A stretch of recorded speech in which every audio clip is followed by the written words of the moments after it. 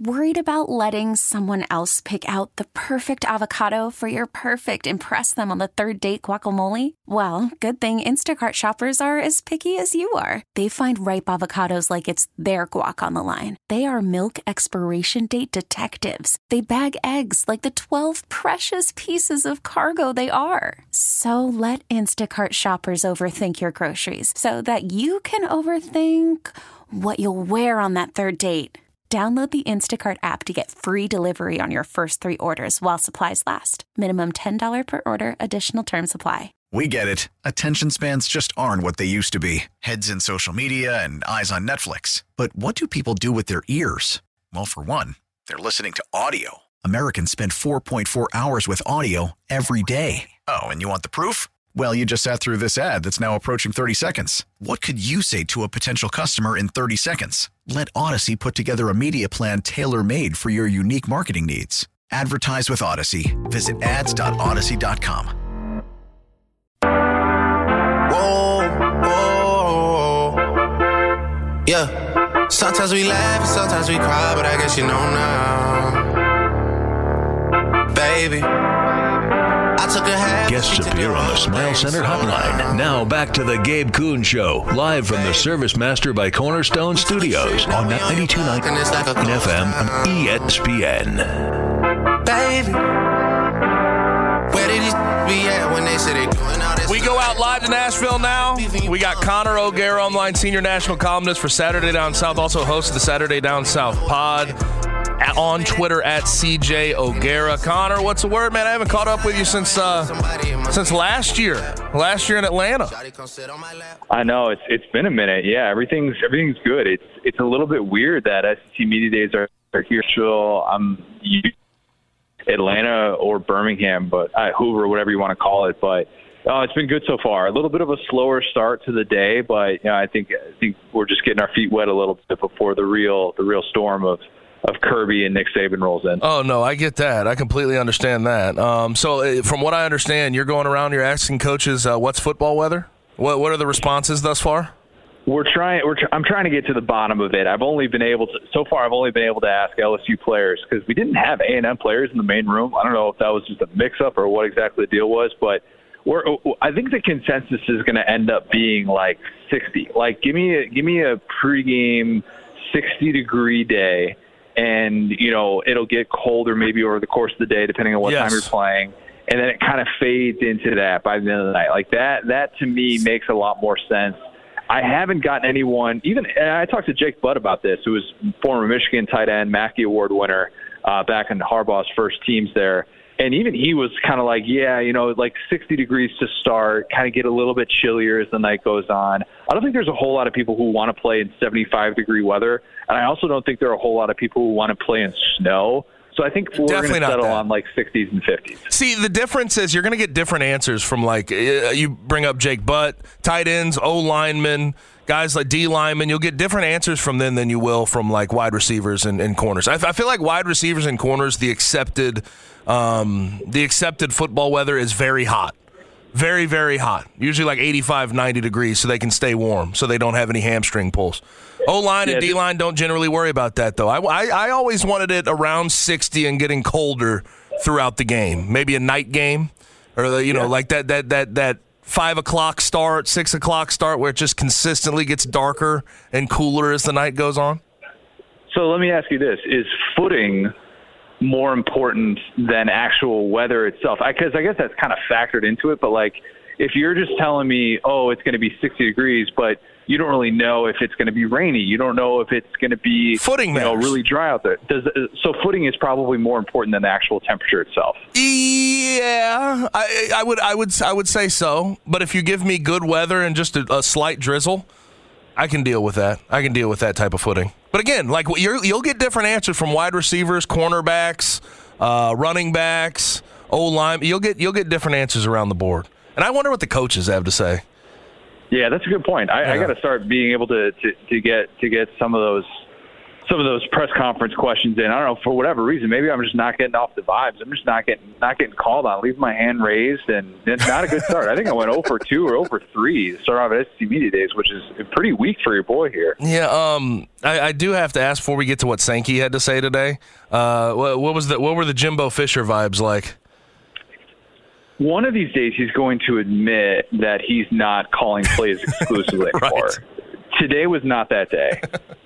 Today, unfortunately, was another day in which he stepped all over his own shoes, talking about Bobby Petrino and his role in the offense, who's going to be calling plays, who's not going to be calling plays. He's like, I'm still the boss, but, I want different opinions in here. And then, he's like cut somebody off when they're asking about whether or not they're going to go with the 4 wide that Bobby Petrino has or more the pro style under center system that Jimbo likes. He cuts them off. Is saying Bobby Petrino has a lot of underneath stuff. What are you talking about? And it's just all right, man. Eli Drinkwitz shows the exact way of how you actually can give up play calling duties and tell people that you're giving up play calling duties. And now it just seems like such a weird dynamic. And with the egos that play with Jimbo Fisher and Bobby Petrino, it's hard to see a world in which this ends up being a really happy marriage for the duration of the relationship. But to me, it's just so weird that Jimbo Fisher cannot just come out and say who's calling plays, who's not calling plays. It seems like he wants to play it as close to the vest as humanly possible. And here's the thing. He fires my guy, who I dealt with at Memphis a whole lot, Daryl Dickey, one of my favorite coaches I've ever had over my football career. He fires him, and he was basically sort of just OC by name, not by actual trade. You bring in a guy like Bobby Petrino, the thought process should absolutely be I'm handing it off. And I just find it strange you would go make that type of hire, pay the money you're going to pay to Bobby Petrino, and not actually hand him the keys to the whole thing. Because last year when Jimbo Fisher was calling plays, it was miserable. That was a bad offense. Well, the last 2 years have just been absolutely awful. And, you hear Eli Drinkwitz get up there and talk about, I had to look in the mirror last year and say, hey, I'm to borrow the line from Taylor Swift, hi, I'm the problem. It's me. I'm the problem. Right.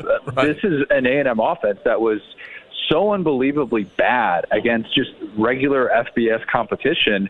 And we think that Bobby Petrino is taking over play calling duties. We're led to believe, for the exact reason that you mentioned, you don't bring in someone like Bobby Petrino unless you have severe plans for him that are including play calling duties. But both of those two guys have never had to answer to anyone on the offensive side of the ball in the last 20 years. Mm-hmm. And now they're just going to be in this perfect relationship. It's just difficult to kind of process. And the interesting thing is, look, Lane Kiffin and Josh Heupel, they've given up play calling duties. Nobody really wants to talk about that. Right. But they have a deeper understanding of how they can actually do that. And with Jimbo, it just feels like it's all about ego. And also with those guys, I get the sense, especially in the new age of football where we're at and, spreading it out, trying to throw it a whole lot the way Josh Heupel. Well, Lane Kiffin runs it, but he still does spread it out.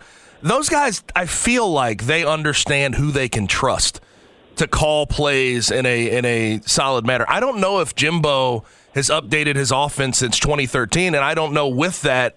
I just get the sense he doesn't know who to trust to actually call plays. Bobby Petrino makes sense, but he's got to actually hand the damn keys off to him. Now, Greg Sankey opened the day, and he talked about NIL and the future of college football and the urgent need for Congress to enact a national standard for name, image, and likeness.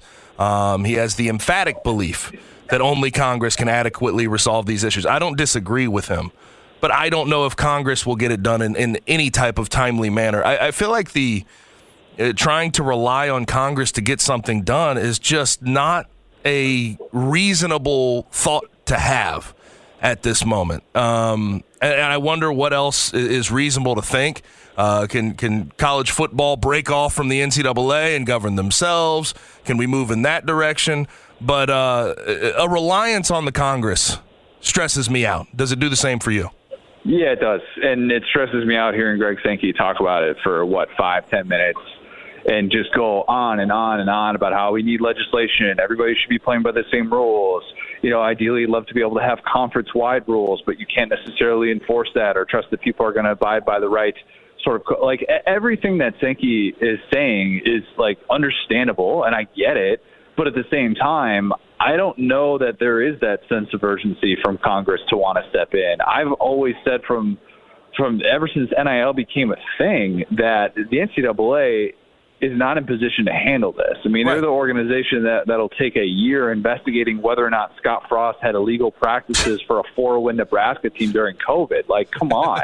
There is always going to be this desire to break away from the NCAA. That is not going anywhere. And until there's an outside governing body that is able to step in and rule on issues of NIL and tampering through NIL and these different things that we feel like are football specific, then nothing is going to change. And I think Greg Sankey is trying to get things to change and trying to get the ball rolling by going to Washington and speaking about this in front of Congress. But ultimately, I'm not holding my breath on it. Yeah, it's just I just think it's very foolhardy to believe that that's going to happen in any type of timely manner. But talk with Connor O'Gara at CJ O'Gara on Twitter, senior national columnist for Saturday Down South. Now, also today, Brian Kelly steps up. What do you think about LSU and their potential to finish at the top of the SEC West again like they did last year, over top of Bama, getting that win and everything else? Jaden Daniels comes back for another year. It seems like Brian Kelly has that headed in the right direction, but do you think they can finish atop the SEC West again?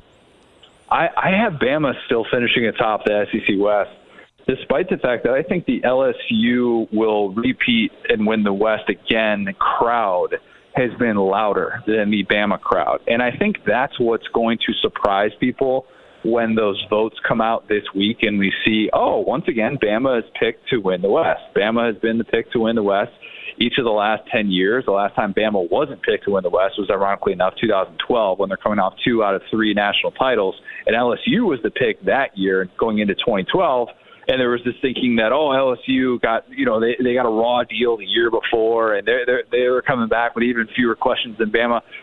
LSU has fewer questions than Bama. I mean, there's no doubt about it in my mind. And coming off a year in which LSU beat Bama, LSU being the favorite makes perfect sense, except for the fact that nobody wants to bet against Bama and be wrong about it. That's what this all comes down to. I mean, that is everything, because you could look at this entire thing on paper and say, yep, LSU checks all the boxes that you would hope for. They have, in my opinion, the best returning defensive player in all of college football. Harold Perkins, who was a guy that was a popular topic of conversation here. You return Jaden Daniels, who looked like he figured things out at quarterback. Oh, by the way, Mason Smith might be the best bet to look like Jalen Carter of any player in college football this year. And you have all these pieces working in your favor, including a really good coach in Brian Kelly. But is Bama still going to be the pick? Yeah, probably, because why wouldn't they be? And why would you want to pour dirt on Nick Saban's grave when you don't have to? That's what I think this will come down to. Well, the difference here with LSU and Alabama is LSU, I think you could make the argument Jaden Daniels is the best returning quarterback in the SEC. KJ Jefferson certainly right up there as well. But Alabama's quarterback position, you have no idea. I mean, we're talking about Ty Simpson, Jalen Milroe, Tyler Buckner. Like, how concerned are you about that situation and how it's going to play out? And if they get good production from the quarterback position? Yeah, it's a legit concern. And I think the spring game, if you're one of those people saying, it's not a concern, they're going to be fine, they just had a bad day. All right, then why did they bring in Tyler Buckner? Why did they bring in Tyler Buckner to a quarterback room that had 4 former blue-chip recruits, homegrown blue-chip recruits at quarterback? No, it's a thing. They did not see what they wanted to at the quarterback position. I think they'll get it figured out. I still have this belief that Ty Simpson is going to take the job, and he's going to be really good. Now, is there a part of me that says, wow, Tyler Buckner could very well win this starting job because of the familiarity with Tommy Rees? Everybody connected those dots the second he hit the portal. Yes, that possibility is there. But I still think Ty Simpson gives you every possibility to run this Alabama offense the way that they want to. They're going to get back to a more ground-heavy approach. Could this be a vintage Alabama defense in the first year of the post-Pete Golding era? Absolutely. I think they have a lot of pieces there, especially in the secondary, that make me think that this could just be a different Alabama identity than what we've seen in recent memory. And our eyes are tricking us into thinking that just because there's uncertainty at the quarterback position, it means that Bama is about to fall off the face of the earth. I don't think that'll be the case. I think Bama goes 11-1 and wins the West. Does this offseason show, I think, the first time in Nick Saban's career where I look at him And I almost feel like he's the one who's doing the copycatting of what Georgia's done the last 2 years. Now, granted, he did what Georgia did for a long, long time before he had this great run of quarterbacks, Jalen Hurts, Mac Jones, Tua Tagovailoa, and now Bryce Young. But is this sort of the first time we've seen Nick Saban copycatting to a certain extent? When around the country you've seen a lot of copycatting of what Alabama's tried to do with recruiting and everything else. I think Kirby's still more so on the side of copying Saban, okay, whatever you want to call that. Gotcha. I would still say that's the case, but you do look at it from that standpoint and say, well, what is the quarterback position? Are they trying to get their version of Stetson Bennett? Are they trying to take a little bit of a step back in that department? Maybe. I mean, I think it just kind of worked out that way with the way that the class breakdown was, and with Bryce leaving for the NFL, but I still think that the Alabama way is still the standard, and this is still a recruiting class that Nick Saban just signed that's number one in the country. I mean, nobody has done that better than Nick Saban throughout the 21st century, and this is still going to be a team that ranks probably in the top 2 of the 24/7 Sports Talent Composite rankings that come out every year. So, is Alabama really deviating? Are they really copying Georgia? Probably not, but obviously, who wouldn't want to copy Georgia? Georgia's won consecutive national championships. They just won a national title after having 15 guys drafted in the NFL, which is one of the most absurd things I've ever heard a team do. But, yeah, I think that Bama is still doing its own thing and probably has its own standard. Talking with Connor O'Gara, senior national columnist for Saturday Down South on Twitter at CJ O'Gara. Now, across the state from Alabama, we have Auburn. Hugh Freeze, year one. What should the expectation be for Hugh Freeze and that Auburn program? Worried about letting someone else pick out the perfect avocado for your perfect impress them on the third date guacamole? Well, good thing Instacart shoppers are as picky as you are. They find ripe avocados like it's their guac on the line. They are milk expiration date detectives. They bag eggs like the 12 precious pieces of cargo they are. So let Instacart shoppers overthink your groceries so that you can overthink what you'll wear on that third date. Download the Instacart app to get free delivery on your first 3 orders while supplies last. Minimum $10 per order. Additional terms apply. We get it. Attention spans just aren't what they used to be. Heads in social media and eyes on Netflix. But what do people do with their ears? Well, for one, they're listening to audio. Americans spend 4.4 hours with audio every day. Oh, and you want the proof? Well, you just sat through this ad that's now approaching 30 seconds. What could you say to a potential customer in 30 seconds? Let Odyssey put together a media plan tailor-made for your unique marketing needs. Advertise with Odyssey. Visit ads.odyssey.com. Year one. They should be low, but they're higher because of what he did in the transfer portal. And I think that's the thing that we need to keep in mind, is that there was a path for Hugh Freeze to take a step back and say, well, you know what, I schemed really well at Ole Miss. I schemed really well at Liberty. I know this roster, I know it has some issues, but we're going to build it up. We're going to take our time. There was a path that he could have looked at with this team, and I would have said, 4-8 next year. I mean, they really took some tough licks with what they lost from a talent standpoint, with not being able to recruit at the level that you hoped Brian Harsin would be able to recruit at. And instead, he took the portal and said, no, I don't care. We're going to go out and we're going to get group of 5 offensive linemen. I know I'm speaking to somebody that knows a thing or two about that. Right. And we're going to get experienced dudes and put them in here and play. And we're going to elevate our floor. We're going to go out and get Peyton Thorne. I don't care if Peyton Thorne's not going to win a Heisman Trophy. I'm going to elevate the floor of this offense, give us a proof of concept so that we actually can recruit to it, and maybe we can be a 6-6, 7-5 team who beats 1 or 2 teams that we're not supposed to. That's, I think, the path for Auburn this year. It's still the SEC West. It's still absolutely brutal, even if we have some questions about whether or not Bama is Bama anymore. But I still think that he has done a great job of elevating that floor, and I think there could be some tough times because the lack of depth is obviously concerning by the end of the year, what that could look like. But Auburn is in position to where it should at least feel better about its season. And to me, that's a huge win after how embarrassing these last 2 years have been. And they're looking at what? I mean, as far as starters are concerned, maybe 10, 11, 12 different transfers that may start on their team next year? Yeah, I mean, it's something like that. You're kind of looking up and down. You're like, oh, Jarko Sunner. Oh, okay, That's like your lone returning household name on the offense side of the ball. I know they got a couple of tight ends that they've been able to keep as well, but yeah, you're looking at it across the board going, man, they needed a ton of help at receiver. They needed a ton of help on the offensive line. Obviously, Robbie Ashford has some intriguing traits at quarterback, but that's still a project you're trying to figure out. There was definitely a need to overhaul that offense with the portal. Now, last thing for you, Kirby Smart's going to step up tomorrow, and I feel like it's going to be front page news, ESPN, wherever you look.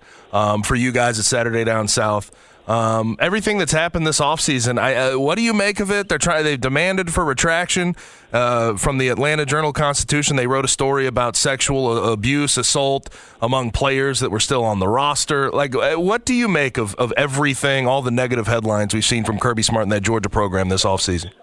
Well, we were just talking about how Georgia last year had to replace 15 players in the NFL draft and went on to win a national title. I think it's pretty safe to say that this offseason has not gone the way that Kirby Smart hoped it would.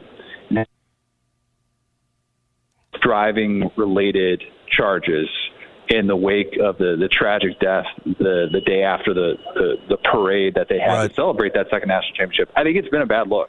I do. I think the AJC story and the mess that has created has sort of evolved into this us versus them type thing, which isn't supposed to be the point of it, but it is a distraction from what's ultimately going on the field. And the fact that the university felt the need to come out with 8-9 page report demanding for a retraction. It's not what you want to spend your time doing. You don't want to come to SEC Media Days and have to answer questions like that, because it creates this cloud over this season. And I don't necessarily think that Georgia is going to succumb to that. I mean, I think Kirby Smart has done a lot of things to get this team ready to go. He's got them training with Navy SEALs on off days, for crying out loud. I mean, this is not somebody who's taken this thing very lightly. I think that they're just in a very different spot, and it goes to show you sustaining success and doing so at the level that Georgia demands now, it is not an easy thing to do. Yeah, do you expect a lot of no comments from him tomorrow? Because he's going to get just peppered with questions about this offseason.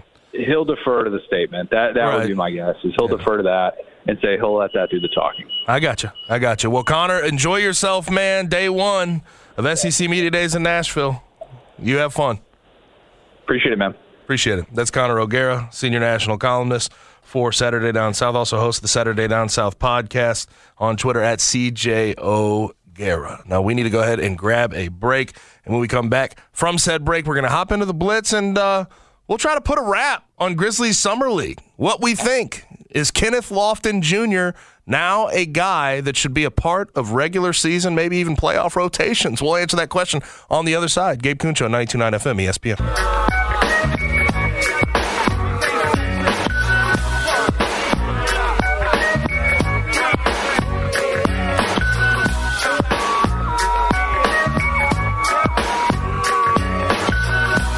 Guests appear on the Smile Center hotline. Now back to the Gabe Kuhn Show, live from the Service Master by Cornerstone Studios on 92.9 FM ESPN. There is never a good time to deal with a disaster at your home, residential properties, at your office. But if you do deal with a disaster, call Service Master by Cornerstone. Service Master by Cornerstone is the largest franchise in a 600-mile radius. Don't just call them because they're that big, though.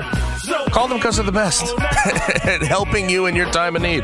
They've been awarded Service Master's Franchise of the Year award, meaning they're the #1 Service Master Restore franchise in the U.S. of A. If you have water damage due to a busted water heater, storm damage, if you have a fire and there's smoke damage, if you have mold, make sure that you call Service Master by Cornerstone. Again, no matter the place, no matter the size, they're here to help you with the damage. They can help you at your home. They can help you at your office with all your residential properties.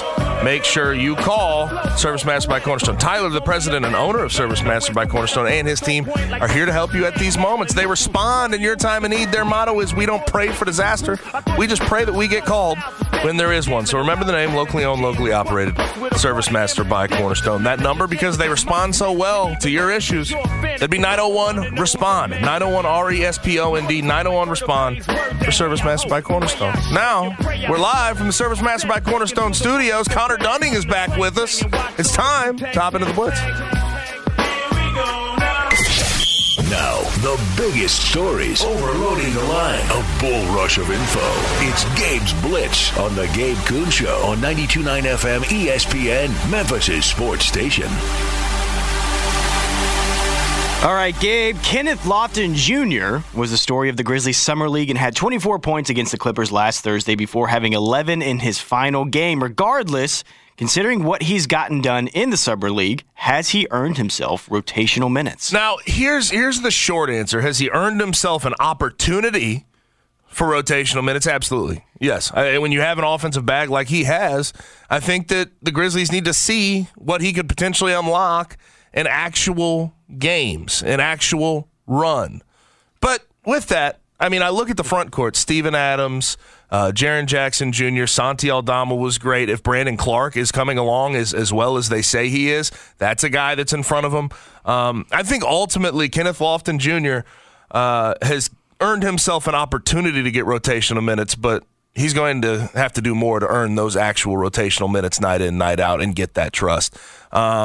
Again, offensively, the bag is great. And like you see that, a ceiling for him if he can get defensive, a little bit of defensive prowess, learn how to switch, rebound at a high level, set screens. You can see where the ceiling is really high. Maybe even compared to a guy like BC coming off injury, compared to a guy like Xavier Tillman. But what those guys do is something that Kenneth Lofton has not shown the tendency to do yet. He's got to be better on the defensive end, and he has to learn how to set screens, do all the dirty work before he gets consistent rotational minutes. I don't know if that'll ultimately be with the Grizzlies long term. We'll have to see. But he's on the active roster. They've dealt with injuries last year to Steven Adams and Brandon Clark. I'd imagine there's going to be some minutes for him this year. And based on the consistency he showed as the number one, number two option with the Summer League team, I think that there's going to be some minutes for him to find, but I don't think it'll be as consistent as people want it to be at this moment. Yeah, I think at some point this season, due to injury or something like that, we may see him have a bigger role in the rotation. I think to start the season, you're going to get spot minutes when you can. That's why, to be quite honest, you need to root for the Grizzlies to have big leads, because that's when you could see him thrown in and see what he could do. I will say, we've been talking about, the little things he needs to do in Summer League, in preseason, just in general to, really establish himself in that rotation. I do think that he showed signs of doing those things within the Summer League. Like, to be quite honest, I thought his defense was much better than I was expecting it to be. He's moving quicker. He looks like he's lost a lot of weight. He looks good. He was able to go up against some really high-powered big men, and they struggled against him a little bit because he just put that body on him, and that's all you have to do. I was really impressed by Kenneth Lofton Jr. coming out of Summer League. I thought that he was going to be kind of the fun thing that comes off of the bench when games aren't really happening this season. But after his performance, I now could see a pathway to him being on the floor for the Grizzlies in a rotation, depending on injury. But let's say that Xavier Tillman has a tough season. I wouldn't be shocked to see a guy like Kenneth Lofton Jr. get a run if he's having a bit of a down time. So, and especially, that first 25 games, anything can kind of happen there. They may use it as an experiment. We talked about last week that it's possible that they might just see what Z is in that first 25 games. Maybe they do that with Kenny too. Yeah, that's what I'm saying. If you have a struggle with bodies the first 25 games and the rotation's not hitting, and maybe you have a little bit of an offensive, you're slowing down offensively, you need a little bit of a punch. Kenneth Lofton, it seems like that type of guy. Let's see if we can make this thing work, right? Let's see, he's just so talented offensively. Let's see if we can put him in and he can make something happen. Now, ultimately, again, the point I'm making, though, Connor, is for him, Summer League is not going to make or break really ultimately him into a consistent rotational player with the Grizzlies. Playing alongside all of the other guys on the active roster in those rotations and showing what he's able to do, showing that he's improved his defense, showing that he's improving his rebound, showing that he wants to do that dirty work in regular season games, that's what's going to get him into the rotation. All this stuff in Summer League, I don't want to say it's all for naught, because you really see how mesmerizing and great his offensive bag is and what he's tried to improve on. It's been fun to watch, but that's not going to make him when it comes to being a consistent rotational player for the Grizzlies. Now, on some other notes, Vince Williams was probably my second favorite player to watch during Summer League. He was out for some time, but they were 4-0. in Summer League when he played, and he has a good offensive punch, the 3-and-D ability. I really like what that could become. What do you think about, Roddy LaRavia? Roddy did not play all that well outside of that first game in Salt Lake, and Jake LaRavia, he was shooting up over 10 field goals a game once he got to Vegas. Finished his last 2 games. I think he had 22 points and 20 in his final game. Jake LaRavia, I think, has earned himself similar looks, and honestly, there's more of an opportunity for a guy like Jake LaRavia to immediately be part of a regular season rotation, and same with David Roddy. But there's more of an opportunity for Jake LaRavia to be part of a regular season rotation immediately than there is a guy like Kenneth Lofton Jr. And it's interesting to think of it that way. But Jake LaRavia impressed me to a certain extent. Yeah, that's just the way that the Grizzlies roster is built right now. I'm a huge fan of David Roddy. I thought he had a disappointing summer league. I'm not very concerned about it, though, in a way, because, it's just some of the things that he wasn't doing well, he already, showed signs of struggling at. He's just got to finish better at the rim. I really do think that's like a huge thing for him. He is a little bit undersized, but if he can just get better around the rim, I think that's going to solve a lot of the problems that we saw in the summer league. I am encouraged by Jake LaRavia. Very much so. And I'm not quite sure how anybody could have watched him in summer league and not been encouraged by it. That man was letting it fly, and he was knocking him down. He was hitting his threes. Besides that first game, you really didn't think most of the games didn't have crazy lulls. He was really effective on the offensive end of the ball. He moved well defensively. I was impressed with that. Yeah, and again, he looks like he's in better shape. So I think it was an encouraging summer league for the Memphis Grizzlies. We didn't really learn anything, I think, huge, but we definitely saw, okay, I see why they want to see what this wing group is first before they make any huge decisions. Jake LaRavia,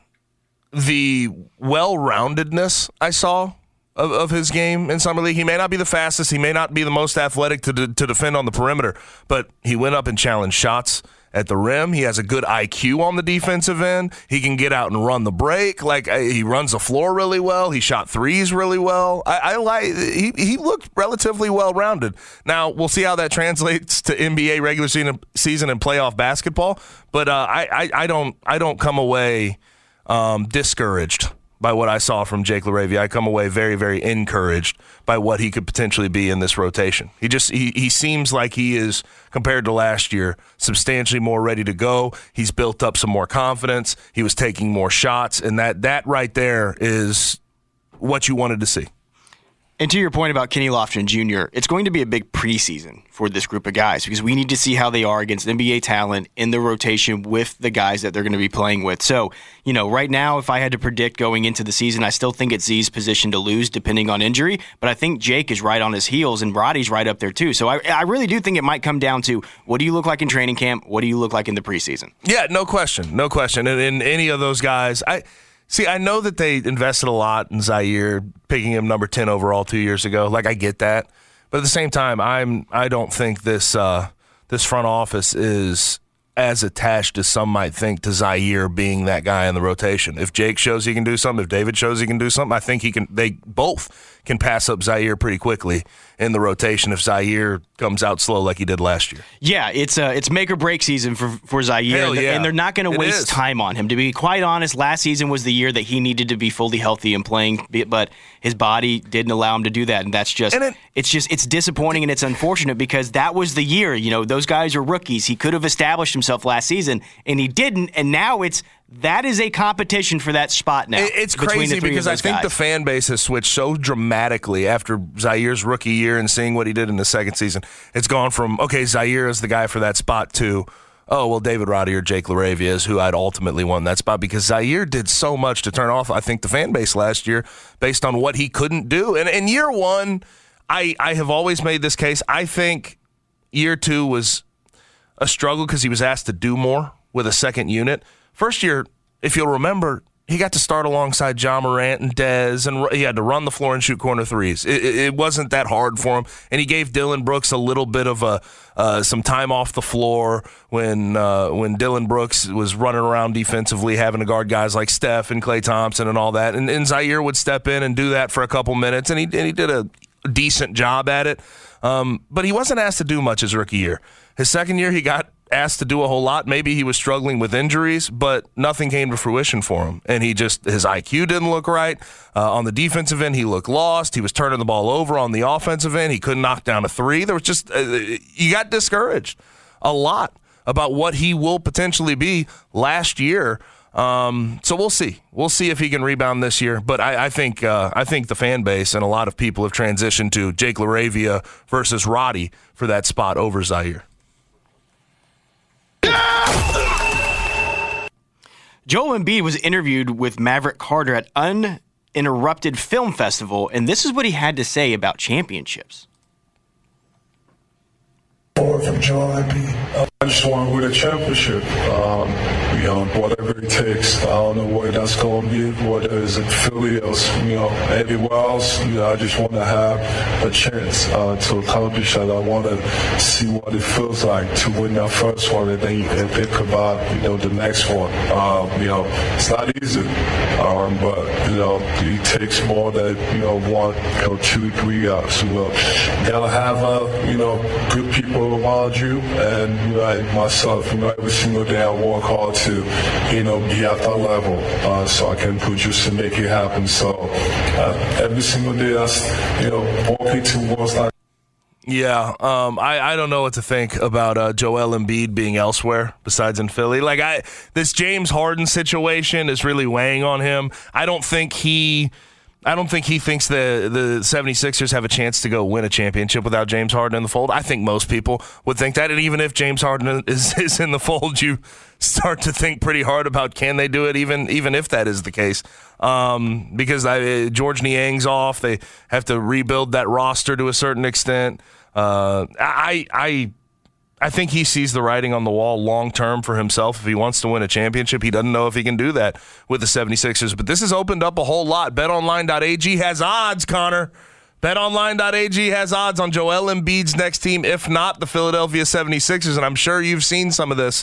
New York Knicks apparently are way up there because Leon Rose, who's now the president over there, was Joel Embiid's agent before he ultimately got the job with the Knicks. And they think that the Knicks would be willing to give a king's ransom to go get Joel Embiid, who's just coming off an MVP season. But I don't know if this ultimately happens. The 76ers know the value of a guy like Joel Embiid, but I would not here in the next couple of years, if they don't get over the top in the Eastern Conference, I would not rule out the fact or a chance that Joel Embiid decides to ask for a trade. And if he asked for a trade, the pressure would mount on that 76ers franchise, and Daryl Morey would probably make a move ultimately. This feels like a warning shot from Joel Embiid. Absolutely. It doesn't seem like he wants out this year or even maybe next year, but he is saying, listen, long term, I'm not sure this thing's going to work out in Philly. I'm not sure that this is going to be the group that we can win a championship with. It really felt like last season was the year that they were really going to have a shot to do it, and they weren't able to get it done. This year it's going to get even harder. And, to be honest, though, I think that Joel Embiid also needs to have an honest conversation about himself, about how he has yet to be able to get through a full playoffs fully healthy. Yep. And he has got to come into next season, weight down. He's got to have the Shaq actually got in shape off season. Yeah. He really does, because he has not been able to be durable throughout the playoffs, and that has been hampering their championship chances. Let me ask this, the miss on Ben Simmons, James Harden on the back end of his career, Tyrese Maxey trying to come into his own, and maybe he'll get there this year and into next year, or in 2 years from now. I think in the next 2 years we'll see peak prime Tyrese Maxey. But could you sort of blame that on the fact that he is so high usage and he has to do everything for that team night in, night out during the regular season to preserve any type of Eastern Conference standing by the end of the year? That's the truth of it. I think there's a lot of times where he has to play extended minutes when he probably shouldn't. And he has an early injury history in his NBA career. He's just so high usage that I think ultimately once they get to the playoffs, it's almost a foregone conclusion that he's going to struggle. Now, losing some weight and moving in that direction may help him come playoff time, but I just think he's too high usage of a player to hold up over the long haul over an NBA regular season. Counter to that is, look at Nikola Jokic. Right. He came in last season in the best shape of his career, and he walked out with a championship. Yep. He's high usage too. A lot of high usage guys in the NBA don't get hurt because they are in the best shape they could possibly be in. And also, you've just got to I mean, it's been a trend. He has been unhealthy coming into every single season. He gets hurt early. Then he has a stretch of really good basketball, and then he gets hurt again in the playoffs. It's like clockwork every single year. So he's got to change that. Joel Embiid is almost at that Chris Paul level of every time every time we get to the playoffs, he's going to get hurt. And I think 2 years ago, 2 years ago, he came into the playoffs about as healthy as he has ever been going into a playoff situation, but he got elbowed in the eye and had an orbital fracture. There's also been some very bad luck. There's some bad luck involved with Joel Embiid, too, so we cannot discount that. Maybe do some sage in the locker room, throw some holy water on the court. I'm not quite sure. Yeah, but we'll see. I think this absolutely is a warning shot, and I think in the next couple of years, if Joel Embiid doesn't feel like they're actually going to be able to compete for a championship in the Eastern Conference, and you put the backdrop of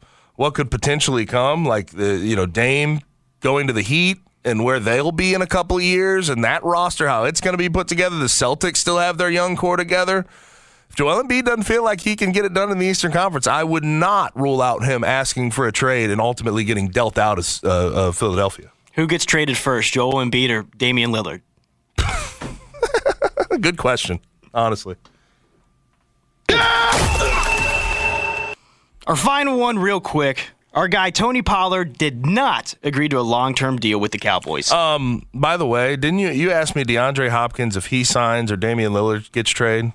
Did I say DeAndre Hopkins gets signed first? Yeah, I think you did say DeAndre Hopkins so gets signed first. I ended up well getting done. right there. Well done. Yeah, but that was quick. That was last week we talked about that. But final one, Tony Pollard here. Not agreeing to a long-term deal. I don't think he's overly worried about a long-term deal. He's coming off injury. He's going to get his $10 million due to him this year. He's going to have a lead back role. I think Ronald Jones is in that backfield now to take some of that onus off of him consistently running between the tackles coming off injury. I heard also over the weekend that Zeke Elliott, not off the table, that he could return to the Cowboys. It's not some ridiculous, they don't hate each other right now, Zeke and the Cowboys, so that he could ultimately be back in a Cowboys uniform going into next year. But ultimately, this shines light on the running back position, Connor, and I know we've beat this drum, but Tony Pollard, Saquon Barkley, Josh Jacobs, none of those guys agreed to a long-term deal. The last time a running back signed a long-term contract worth $10 million or more per year was Nick Chubb in 2021. Wow. 716 days ago. Running back value is cooked. Even if you are the guy like Saquon Barkley who ran for 1,300 yards and tied for the lead in receptions on your team, you're not getting paid.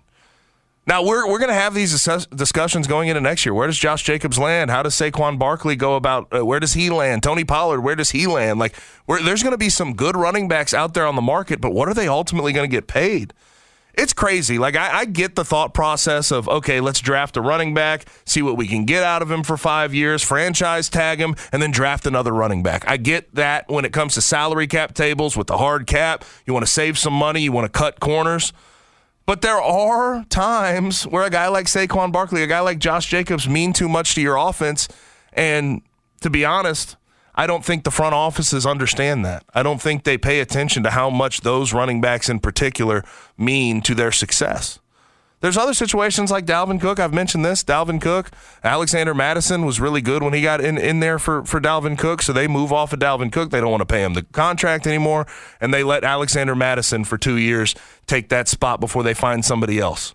I get that not every situation is created equal, but even the guys at the peak of their game in their prime that are performing at the highest of levels are not getting paid, and it's tough for me to say. I am team running back. I love a good running back. But moving forward, those guys aren't going to get paid how they once were, and it's frustrating. They barely get drafted in the first round anymore. It's getting bad. It's not fun to be a running back in the NFL anymore, Connor. It's not. Pay your writers, pay your actors, pay your running backs. I got you. I would say so. Now, that'll do it for the Blitz. Have one more segment left in the day on the Gabe Kuhn Show. We'll get to that next. That'll be the Rewind right here on 92.9 FM ESPN. Now it's the Rewind. Play it back like Rewind. Brought to you by Memphis Barbecue Company. Rewind on 92.9. The Titans land DeAndre Hopkins. Look, I have said this entire time since the sweepstakes began, I don't really get it. But It is what it is. That team, to me, is just not built to make some substantial run in the playoffs, and investing money in a guy to catch passes from a quarterback that you seemingly don't have a future plan for seems foolhardy. That's Ryan Tannehill we're talking about. You grab Will Levis and Malik Willis in back-to-back years to potentially try to replace him, and seemingly the thought is you're going to move off of him. And then on top of that, you're run-heavy. You invested in Treylon Burks and let go of A.J. Brown, and your O-line has taken a step back the past few years. Also, I think the history of wide receivers at the end of their careers ending up in a Titans uniform, it's not a great history. Randy Moss, Andre Johnson, Julio Jones, they were not great in a Titans uniform. Now, just because I don't get it doesn't mean that Titans fans didn't need some level of win and that the Titans themselves didn't need a trustworthy target to throw to. It helps them in the immediate, and from the looks of it, that's all that matters to them, and that's okay. We also had SEC Media Days begin today. Jimbo Fisher calls Bobby Petrino a tremendous guy. Interesting. Also, he was not very upfront about who's going to be calling plays this year, even with Bobby Petrino as the OC. He said that they'll talk about that behind closed doors, and he's not going to show his hand. Also, Greg Sankey, commissioner of the SEC, calls for Congress to help unify the country on the NIL front. Okay. We'll wait on Congress to get something done. That's always a great plan. But regardless, we went out to Nashville at 6 to talk with Connor O'Gara of Saturday Down South about SEC Media Days. And, of course, Jeff Calkins joined in his normal spot at 5. If you want to listen to those interviews or play back the whole show, download the Odyssey app and search 92.9 ESPN. What's the biggest game tonight? Presented by FanDuel Sportsbook. Gabe, the Red Sox are showing signs of life. They are. They're not last anymore. They're tied for last. Progress. But I will not be betting on them because I do not want to jinx it. So I'm going to be going Rockets-Cavs Summer League Championship game, 8 p.m. tonight. Right now, the Cavs are a 2-point favorite. I'm taking Rockets +2. Is this an Amani Bates legacy game, though? Maybe, sure. Amani Bates legacy game. Summer League. He's been great. He's 20 points. He's been really fun. 20 points in the semis, 4 for 5 from 3. I see the vision. Good for him. I see the vision. I'm happy for him. Fast forward. Tomorrow, Christian Fowler on Tiger basketball roster makeup with Javon Quinterly committing late last week. We'll have more coverage at SEC Media Days. Kirby and Georgia step up to the podium as a part of the festivities tomorrow. Expect that to be front page news with the way that Georgia's offseason is gone. And also, NFL training camps are going to get going late this week. There'll be plenty to get to on tomorrow's show. But that's a wrap for today. Thanks to Connor O'Gara and Jeff Calkins for their contributions to today's show. We'll meet back here at the same time tomorrow. But in the meantime, I'm going to go ahead and pass you off to Joe and Amber. They will be next for Connor. I'm Gabe. Be easy, be safe, and enjoy the rest of your night. WMFS-FM and HD1 Bartlett. WMFS Memphis, celebrating a legacy of sports as the flagship home of the Memphis Grizzlies and Tigers talk. Always live on the Odyssey app and on smart speakers. Say play 92.9 ESPN. Tonight mainly clear and humid with a low of 76. 92.9 FM ESPN is Memphis's sports station on the free Odyssey app. Download it now on your phone. Smart speakers say play 92.9 ESPN. Weather brought to you by Staples.